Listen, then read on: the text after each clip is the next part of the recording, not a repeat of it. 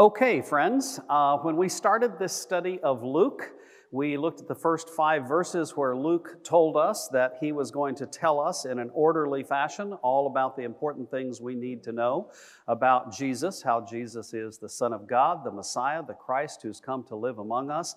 And then we immediately skipped over a couple of chapters to go into the story of Jesus' life, basically as an adult.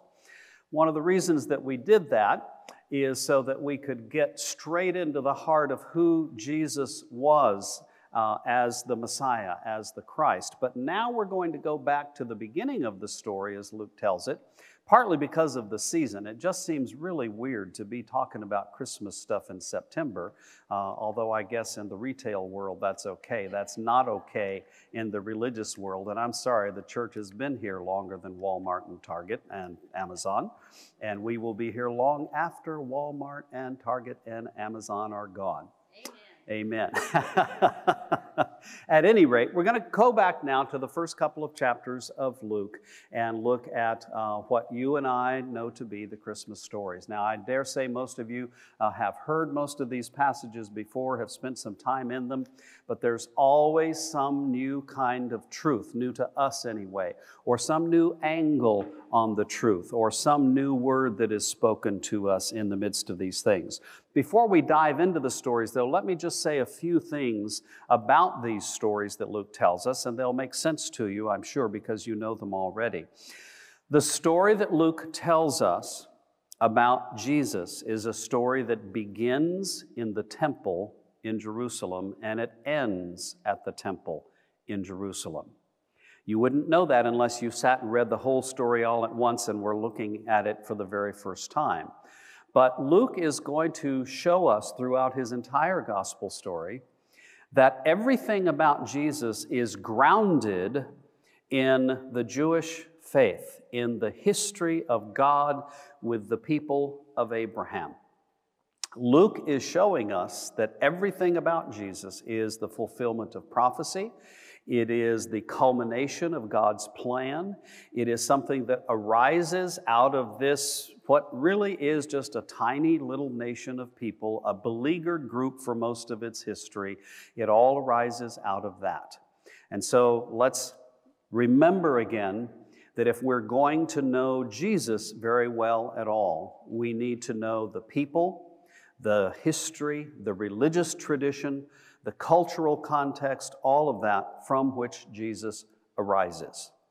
So, Jesus is, in a sense, a person whose life is continuous with the history of Judaism. It is, as far as the first Christians were concerned, and as far as Christians are concerned today, Jesus is the fulfillment of everything that God had been doing from the very beginning, particularly in the story as it started with Abraham, and then Isaac, and then Jacob, and then on and on and on.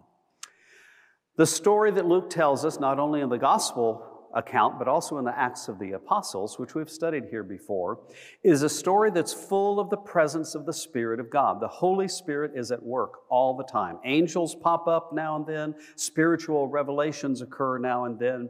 The Spirit, the living Spirit of God, the presence of God in the form that takes power in our world, if you will, is there at the very beginning of the story and at the very end of the story and all throughout the story. So we always need to be looking for where God is at work. Now remember, Luke is telling us this story in order to convince us something important about Jesus, that this insignificant criminal who was killed on a cross is actually God's Son and is actually the pivotal point in all of the history of everything. Those are pretty big topics. And so as we understand that God is at work in Jesus, we'll begin to see who Jesus really is and what Jesus is all about. Throughout the telling of the story in Luke and in Acts, we see that the story is not just about the Jewish people. It's not just about the history of Judaism. It's a story that expands to include everyone. The gospel has universal implications. We also see that God is at work, God is moving, God is present, God is with us in and through Jesus and the church. Jesus and the church. The church, we are the continuing presence of Jesus in the world. All of those are major themes that hit us smack dab in the face in the first few stories that we hear, the Christmas stories. You'll see how that begins to work itself out. Let's read the text again. There's some fairly long texts here, but it's really wonderful when you're studying the Bible to actually read the Bible. What a novel idea. Luke chapter 1, verses 5 through 25. In the days of King Herod of Judea, there was a priest named Zechariah who belonged to the priestly order of Abijah. His wife was a descendant of Aaron, and her name was Elizabeth. Both of them were righteous before God, living blamelessly according to all the commandments and regulations of the Lord. But they had no children, because Elizabeth was barren, and both were getting on in years. Once, when he, Zechariah, was serving as priest before God, and his section was on duty, he was chosen by lot, according to the custom of the priesthood, to enter the sanctuary of the Lord and offer incense. Now, at the time of the incense offering, the whole assembly of the people was praying outside. Then there appeared to him an angel of the Lord, standing at the right side of the altar of incense. When Zechariah saw him, he was terrified, and fear overwhelmed him. But the angel said to him, "Do not be afraid, Zechariah, for your prayer has been heard. Your wife Elizabeth will bear you a son, and you will name him John. You will have joy and gladness, and many will rejoice at his birth, for he will be great in the sight of the Lord. He must never drink wine or strong drink. Even before his birth, he will be filled with the Holy Spirit. He will turn many of the people of Israel to the Lord, their God. With the spirit and power of Elijah, he will go before him to turn the hearts of parents to their children and the disobedient to the wisdom of the righteous, to make ready a people prepared for the Lord." Zechariah said to the angel, "How will I know that this is so? For I am an old man and my wife is getting on in years." The angel replied, "I am Gabriel. I stand in the presence of God, and I have been sent to speak to you and to bring you this good news. But now, because you did not believe my words, which will be fulfilled in their time, you will become mute, unable to speak until the day these things occur." Meanwhile, the people were waiting for Zechariah and wondered at his delay in the sanctuary. When he did come out, he could not speak to them, and they realized that he had seen a vision in the sanctuary. He kept motioning to them and remained unable to speak. When his time of service was ended, he went to his home. After those days, his wife Elizabeth conceived, and for 5 months she remained in seclusion. She said, "This is what the Lord has done for me when he looked favorably on me and took away the disgrace I have endured among my people." There's 82 sermons right here. This is, of course, known as the Annunciation about the birth of John. John, who we will later call the Baptizer, John the Baptist. Notice that Luke places all of his events that he tells us about within contemporary history. During the reign of Herod the Great, king of Palestine, from about 37 years to 4 years before the time Jesus was born. We can't get hung up on the calendars a lot.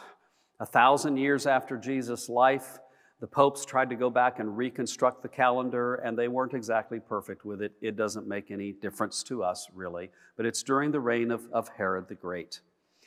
We're told, first of all, about Zechariah and Elizabeth. What do we hear about them? They both descend from the line of priests. Zechariah himself is a priest.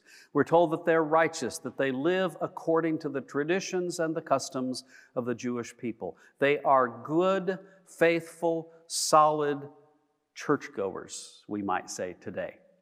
Of course, the church as such didn't exist then. The people of God did. They probably lived outside of the city walls of Jerusalem itself. That's where most of the priests lived. But they would come into the temple so that Zechariah could perform his priestly duties. Now, once a year, one of the priests would be chosen, and most priests never were chosen.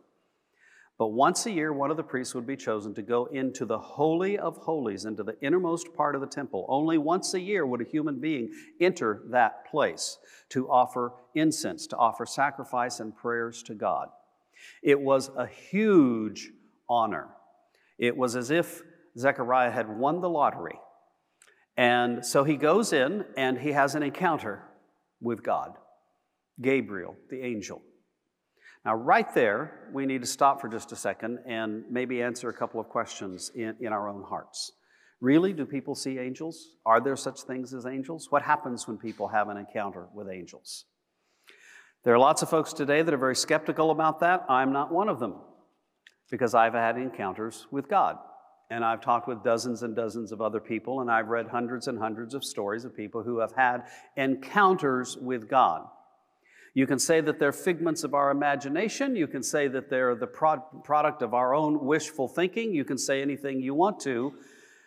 But when I've talked with people who have had an encounter with God, they know that it's something beyond themselves. If any of you have ever had such an encounter, and I would suspect in a group this large that at least one of you has, I would guess that you probably haven't talked very much about it, because most of the time people don't talk about something so sacred and so holy. But if you'd like to talk about it, I'd love to visit with you about it and share with you some of the other stories I know. So Zechariah and Elizabeth are good, faithful folks. Zechariah goes in to offer the sacrifice. He has an encounter with God, an angel, a messenger. Now, throughout the scriptures, most of the time, God does not directly appear. God sends someone or something else. We're talking about a mystery here of how it is that we have an encounter with the divine. But God sends Gabriel. And what is Zechariah's response? Zechariah's response is very, very typical of what happens in stories of Scripture when God shows up. He's terrified. He doesn't know what to make of it. He doesn't know what to do about it. He doesn't know how to respond. Almost always when an angel shows up in Scripture, the first thing the angel says is not, "Hi, I'm an angel, but don't be afraid." When we, tiny little insignificant creatures that we are, when we encounter even a tiny little piece of the power of the creature, the being, the God is the only way we can say it, who created everything, we're not so sure that we're not in deep trouble. We don't know what to do about it. Gabriel says, "Don't be afraid." And then Gabriel begins to announce God's plan for Zechariah and Elizabeth's life. Now, Zechariah and Elizabeth are old. They haven't had kids. There's no way they're going to have kids. Where else do we encounter that story in Scripture? Abraham and Sarah, supremely so. There are a few other cases. The angel shows up and says, "You're going to have a baby." Zechariah is not so sure that that's what's going to happen. That's also very typical. When people hear a word from God, they say, "No, that can't be." Really? You're going to tell God what God can do and what God cannot do? But that's what we do. Zechariah says no. So Gabriel says, "You know what? Just so that maybe you can think about this a little while, maybe so that you can know that you've actually had an experience of the real God, you're not going to be able to speak for a while." And so Zechariah comes out. After a while, the people have been worried about him. There's a tradition that when the one priest would go into the Holy of Holies that one time a year, that they would tie a rope to his ankle. And if something happened where he was overwhelmed with the presence of God, or maybe even destroyed, even killed in the presence of God, they could pull him out. We don't know if that was the case with Zechariah or not, but that was one of the traditions. Zechariah comes out. It's clear to everybody that something big has happened there. And then, of course, a few months later, Zechariah has John. Now, Gabriel says to Zechariah who John is and what John is going to do. John will be the one who will preach to the people about the fact that something big is about to happen. Now, as Gabriel speaks to Zechariah, Luke is also speaking to us, the readers and the hearers of this story. We are meant to understand that something really, really big is about to happen. It's as if Luke is telling us the story before he tells us the story, and then he'll tell us the story, and after he tells us the story, he'll tell us about the story that he just told us. That's a typical way of trying to communicate with people, because we usually don't get it the first time, do we? Or the second time, or the third time, or if you're a teenager, the 800 millionth time. You just don't get it, right? So that's what's going on. Zechariah and Elizabeth. In a sense, your average garden variety, religious, observant, good people. God comes to them and says, God has a plan for your life. It is a surprising plan. Once again, a baby is going to be born to a very old couple. Once again, something miraculous in a way is going to happen. And I'll say the same thing about miracles that I said about the appearance of angels, that you can find all sorts of ways not to believe them, and yet we do believe them. We do see times and places when something happens outside the normal thing that we experience. So, John is going to be born. Just a couple words about John. John is going to be reared in what's called the Nazarite tradition. Zechariah and Elizabeth are so serious about their role now in God's plan that they're going to raise John in a particular religious tradition where he probably will take vows of drinking no alcohol. He probably won't get his hair cut. He will not be allowed to have contact with the dead. John, we know, becomes something of an eccentric character. He lives out in the wilderness. He eats locusts and wild honey. He wears strange clothing. That's one of the ways that God gets our attention sometimes, is through people who don't live in the normal sort of way. In this case, it was understood to be someone whose life is dedicated to the purpose of God. In a sense, John is his own form of priest. And of course, as the child of Zechariah and Elizabeth, John too comes from a great priestly tradition. Now, I want to emphasize that because sometimes we look at what God does in the world and say, God doesn't have anything to do with the church anymore. God doesn't necessarily work within our traditions, our rituals, our habits. And yet here God is working through the traditions and rituals and habits and culture of a religious people. Later on, of course, Jesus will talk about, as John will talk about, how that tradition, that religion, that understanding of God needs to be brought back into line with what God really wants and what God is really all about. They'll talk about how we get lost sometimes and we make the traditions and the rituals and the habits the important thing, not God. But still, it is from out of those things that we learn about God. In a way, this is kind of a backhanded way of supporting the life of the community of faith. And I mention that to you all as if I'm preaching to the choir. You're not sitting back there where the choir normally does, you're sitting out here. But you are practicing some of the ancient rituals and traditions and habits of the people of God by reading the Scriptures, by studying the Scriptures, by coming to talk with other people about the Scriptures and what they mean in your life. This is what nourishes and feeds the life of faith. And it is non-negotiable. It has to happen for the life of the church, for the life of faith to continue. Let's continue on, verses 26 through 38 of chapter 1. In the 6th month, the angel Gabriel was sent by God to a town in Galilee called Nazareth, to a virgin engaged to a man whose name was Joseph, of the house of David. The virgin's name was Mary, and he came to her and said, "Greetings, favored one, the Lord is with you." But she was much perplexed by his words and pondered what sort of greeting this might be. The angel said to her, "Do not be afraid, Mary, for you have found favor with God. And now you will conceive in your womb and bear a son, and you will name him Jesus. He will be great and will be called the Son of the Most High. And the Lord God will give to him the throne of his ancestor David. He will reign over the house of Jacob forever, and of his kingdom there will be no end." Mary said to the angel, "How can this be, since I'm a virgin?"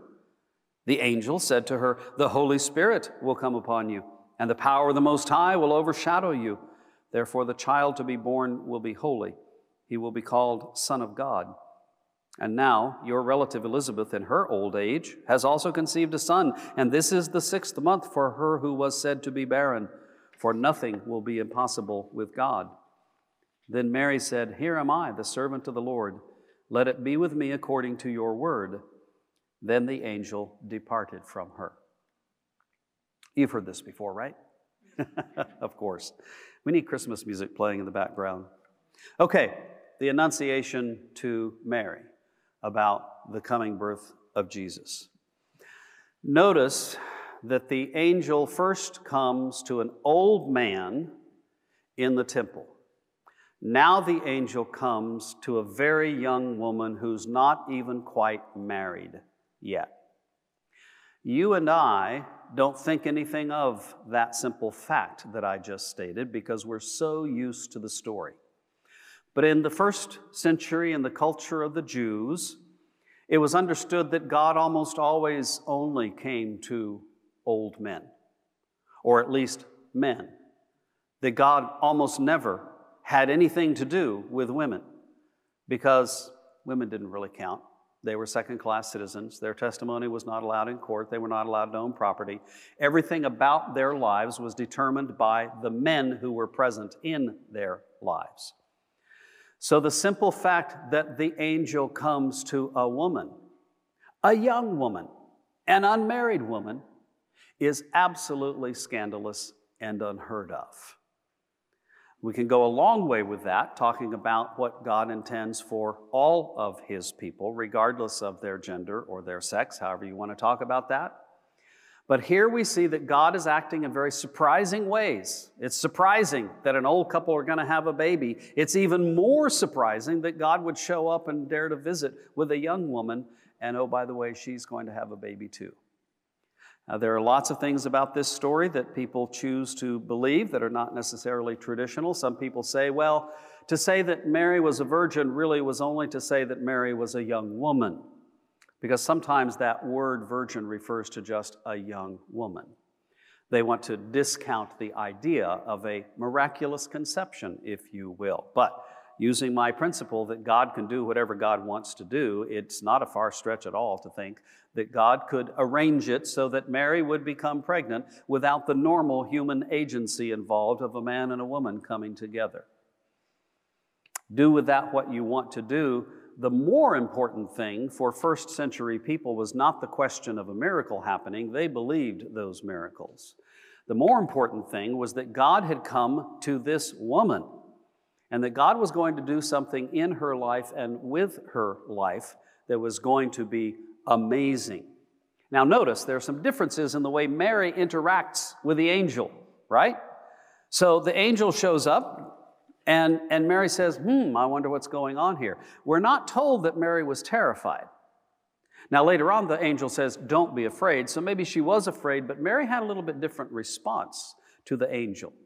The angel says, God has a big plan for your life. And oh, by the way, if Mary actually is not yet married, only betrothed, then God's plan for her life is a huge problem. It's a huge problem.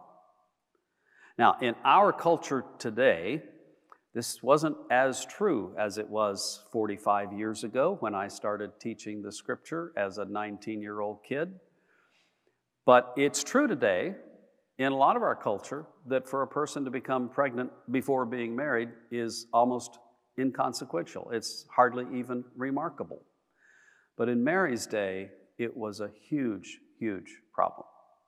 Joseph, as her betrothed, would have had the right, in fact, he would have been expected not to continue the plan to be married to Mary.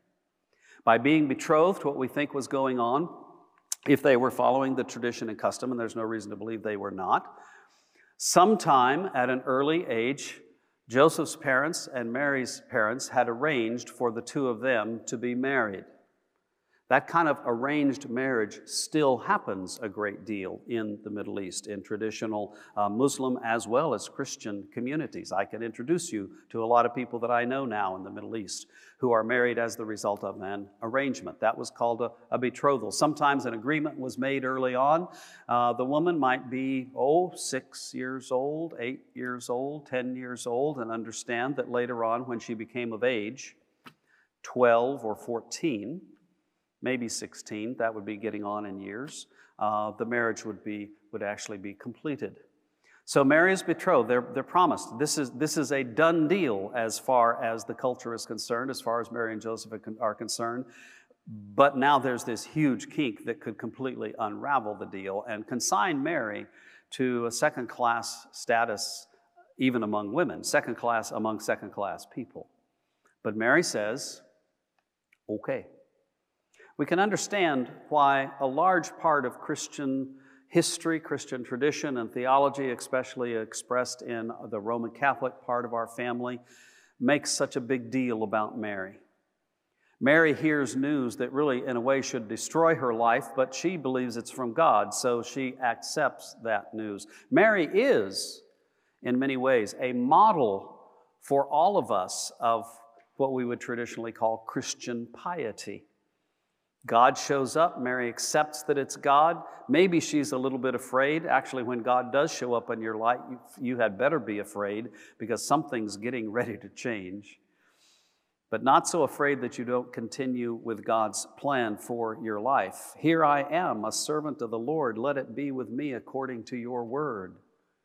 Let it be, let it be. No wonder the Beatles made such a beautiful song out of it, right? So, Mary's going to have a baby. She is righteous. She's devout. She is also someone who stands firmly within the the Jewish tradition. I almost said the Judeo-Christian tradition. It didn't exist yet then, right? And something impossible is going to happen. It's going to happen because God is at work. Now, here's another thing that we need to be careful of. Sometimes people look at the fact of who Zechariah and Elizabeth were. They were good people. And we look at the facts of who Mary was. She was a good person. And we say, well, God only shows up in good people's lives. And that's actually not the case. God showed up in Matthew's life. He was a tax collector. God showed up in Judas's life. Judas had a problem with how he dealt with God's plan for his life. Here, though, we see that God shows up in the normal, everyday, routine life of normal, everyday, routine, faithful followers. And so whatever God is going to do is within that tradition and in that sense. Let's keep on going. Verses 39 to 56. In those days, Mary set out and went with haste to a Judean town in the hill country, where she entered the house of Zechariah and greeted Elizabeth. When Elizabeth heard Mary's greeting, the child leaped in her womb, and Elizabeth was filled with the Holy Spirit and exclaimed with a loud cry, "Blessed are you among women, and blessed is the fruit of your womb. And why has this happened to me, that the mother of my Lord comes to me? For as soon as I heard the sound of your greeting, the child in my womb leaped for joy. And blessed is she who believed that there would be a fulfillment of what was spoken to her by the Lord." And Mary said, "My soul magnifies the Lord, and my spirit rejoices in God my Savior, for he has looked with favor on the lowliness of his servant. Surely from now on all generations will call me blessed, for the Mighty One has done great things for me, and holy is his name. His mercy is for those who fear him from generation to generation. He has shown strength with his arm. He has scattered the proud in the thoughts of their hearts. He has brought down the powerful from their thrones and lifted up the lowly. He has filled the hungry with good things and sent the rich away empty. He has helped his servant Israel in remembrance of his mercy, according to the promise he made to our ancestors, to Abraham and to his descendants forever." And Mary remained with her about 3 months and then returned to her home. All right. Any good Catholics here? Any bad Catholics here? Any good Presbyterians who know about Catholicism? This is what we call the Magnificat, right? That's the first word of Mary's hymn, Mary's prayer, Mary's exclamation about what God is doing. Magnificat. I magnify God. We can't make Mary into more than she is, just as we should never make her into less than she is. And I think Mary's own words would ensure that we keep Mary right where she should be. Mary glorifies God for what God is doing in her and with her. At this point, literally in her. in terms of the growth of Jesus. Mary gives God all the credit. Mary takes none of the credit. There's nothing in Scripture to indicate that Mary herself was conceived miraculously in a virgin birth. There is nothing to indicate that Mary herself has any particular special ability to bless us or lift us into God's presence. There's nothing about that in Scripture. And so you're listening to a good Protestant boy talking here. But let's keep Mary in her place, and let's make sure that we give Mary credit where credit is due. Mary accepts, Mary believes, Mary goes with God's plan, and Mary sees clearly what God is doing in the world as He brings Jesus into the world. Now, it gets very confusing here talking about God and then Jesus. It's kind of like Jesus is God's son, God's biological son, if you will. We know, of course, that Jesus is God, and we don't have time to talk about the mystery of the Trinity here, or the mystery of Jesus being fully God as well as fully human. And at Christmas time, we almost are forced to speak in terms of God the Father and Jesus the Son, the kid of God. That's not what we ultimately can say, but that's how we have to talk. Let's focus mostly, though, on what Mary says God is doing as He is planning to appear in the world and be set loose in the world as Jesus. What's God going to do? Well, after Mary gives God praise and worship and joy, then she begins to talk about what God is going to do. He's going to fulfill His promise. God is trustworthy. Now, it's been hundreds and hundreds and hundreds of years since God made a promise to Abraham and a promise to the Hebrew people to bless all nations through them. But now that promise is going to be fulfilled. It's going to take a whole long time. It already has taken a long time, but that promise is being fulfilled in Jesus. That also is praise and blessing to God. It's a statement of faith, an affirmation of just how trustworthy God is. But then look at how God fulfills that promise. He fulfills it by demonstrating His strength, the strength of His arm. Later on, the church will come to understand that that strength is expressed in the sacrificial death and then the miraculous resurrection of Jesus. But for now, we're left with that idea that God is going to show His strength through Jesus. Now, we've already read some of Luke. We already know that the power of God is present in Jesus to heal people, to forgive people, to receive people back into a relationship with God that gives them not just eternal life, but abundant life. But there's even more than that. He has scattered the proud in the thoughts of their hearts. Now, this is where Mary's speech should start to make us uncomfortable. And the rest of it should make us a little bit uncomfortable, or maybe a lot of bit uncomfortable. Mary says He's going to scatter the proud, He's going to bring down the powerful, He's going to fill the hungry and send the rich away empty. What Mary talks about here is something that's actually consistent with all the rest of the story of Scripture. It's consistent with everything that the prophets said. It's consistent with what Israel knew to be true about God. That God does not tolerate our pride. That God does not tolerate our putting ourselves in God's place. God will not tolerate anything in us that makes us think that we're anything special, that we have the power to save ourselves, to be so holy, so righteous, so rigorous in fulfilling rules and regulations that we can deserve God's love. Now, that sounds like God is being just a little bit too picky here, maybe a little bit too demanding. But the reason God will not tolerate our pride is because it separates us from Him and turns the world upside down from the way the world should be. It doesn't work if we're God, because why? We're not God. Only God is God.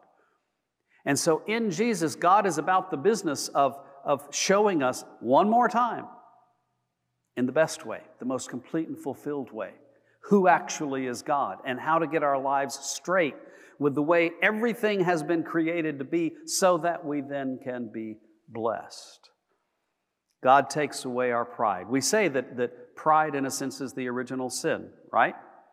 The snake says to Eve, hey, you can be just like God. He said, yeah, I sure can. Adam, here, eat the apple. You can be too. That's the end of it right there. God is putting it all back together. God is defeating our pride. He is bringing down the powerful. Now, that's another way of saying that God is putting himself back on the throne. Now, that's fine if we have kings and queens and presidents and governors and powerful people in the world. We need people to fulfill some of those roles of helping lead the world. I'm not anti any of that necessarily. What I am against, is anything that will elevate any human being. I don't care if they're the most powerful human being in the world, that will elevate any human being to a place where we think that they have the powers of God. Anytime any human being says, I can save you, anytime any human being says, I'm the answer to all of our problems, that human being is in direct contradiction to the plan of God and the way that things work in the world. It's very clear from just this one scripture here, and it's repeated over and over and over again in the entire story of the scriptures. And those human beings who are in places of power and who serve us the best are the ones who serve us with humility and the ones who serve us, not the other way around. That story is right here in what Mary said. It's right there in the Magnificat. He fills the hungry with good things. He lifts up the lowly. This statement is a radical statement about the equality of all human beings and God's plan for all human beings to have everything that they need. Some of us have too much, some of us don't have enough. God would like to see us bring balance to that. There's a lot of conversation about how we do that. I'm not saying that we shouldn't have our double cream, banana-filled 8 million calorie lattes every morning that cost more than what the average person makes in a month in a lot of the world. Or maybe I am saying that, I don't know. What I am saying is that you and I, living where we live, being who we are, need to take very seriously what God is doing in the world in Jesus and what God says in the Magnificat. It's all about blessing everyone, not taking blessing away from someone, but about giving blessing to those who have little, who have no blessing. God is doing all of that. It's spiritual, yes. God is attacking our spiritual pride, but it's more than just spiritual. If spiritual doesn't end up in physical, real, then it's not much use, actually, in this world. So it's all according to the promise that he has made. All right, let me stop there, because the story is going to continue. We will not meet next week, by the way, Thanksgiving week. We will meet the week after Thanksgiving, and then the week after that is when we have our Christmas celebration. But the next time we meet, 2 weeks from today, we'll finish with the rest of the birth stories about Jesus. And then, of course, through the rest of Advent, we'll be talking about those stories as well. If you have a question, if you have a comment, start making your way down to the microphone. By the way, I meant to congratulate you all. Some of you, 4 of you, had the courage to sit in the front row today. Do not be afraid, said the preacher. Right? And others of you moved up. That's good. We can actually see you. What a great thing. Any comments, any thoughts, any questions in this? Okay, let me make just a couple of final comments then.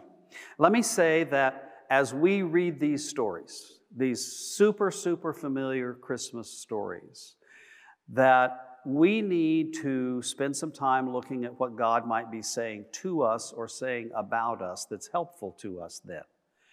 Where do you see yourself in Zechariah or in Elizabeth or in Mary? Where do you see God saying something to you in these stories? We can argue that this is the most important birth story that exists. You can read about the the birth of Rome and Remus and Romulus or whatever all those stories are. I don't know those stories real well. We can read about the birth of George Washington or Abraham Lincoln or Beyonce or Jay-Z or I don't know, all these different folks. But this is the story that makes a difference.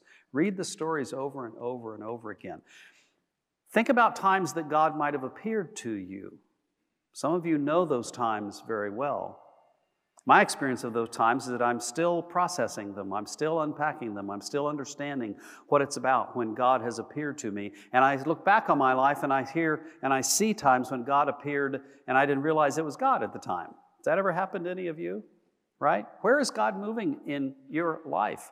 As the story is going to unfold, we're going to see that God pours out His Holy Spirit on everyone.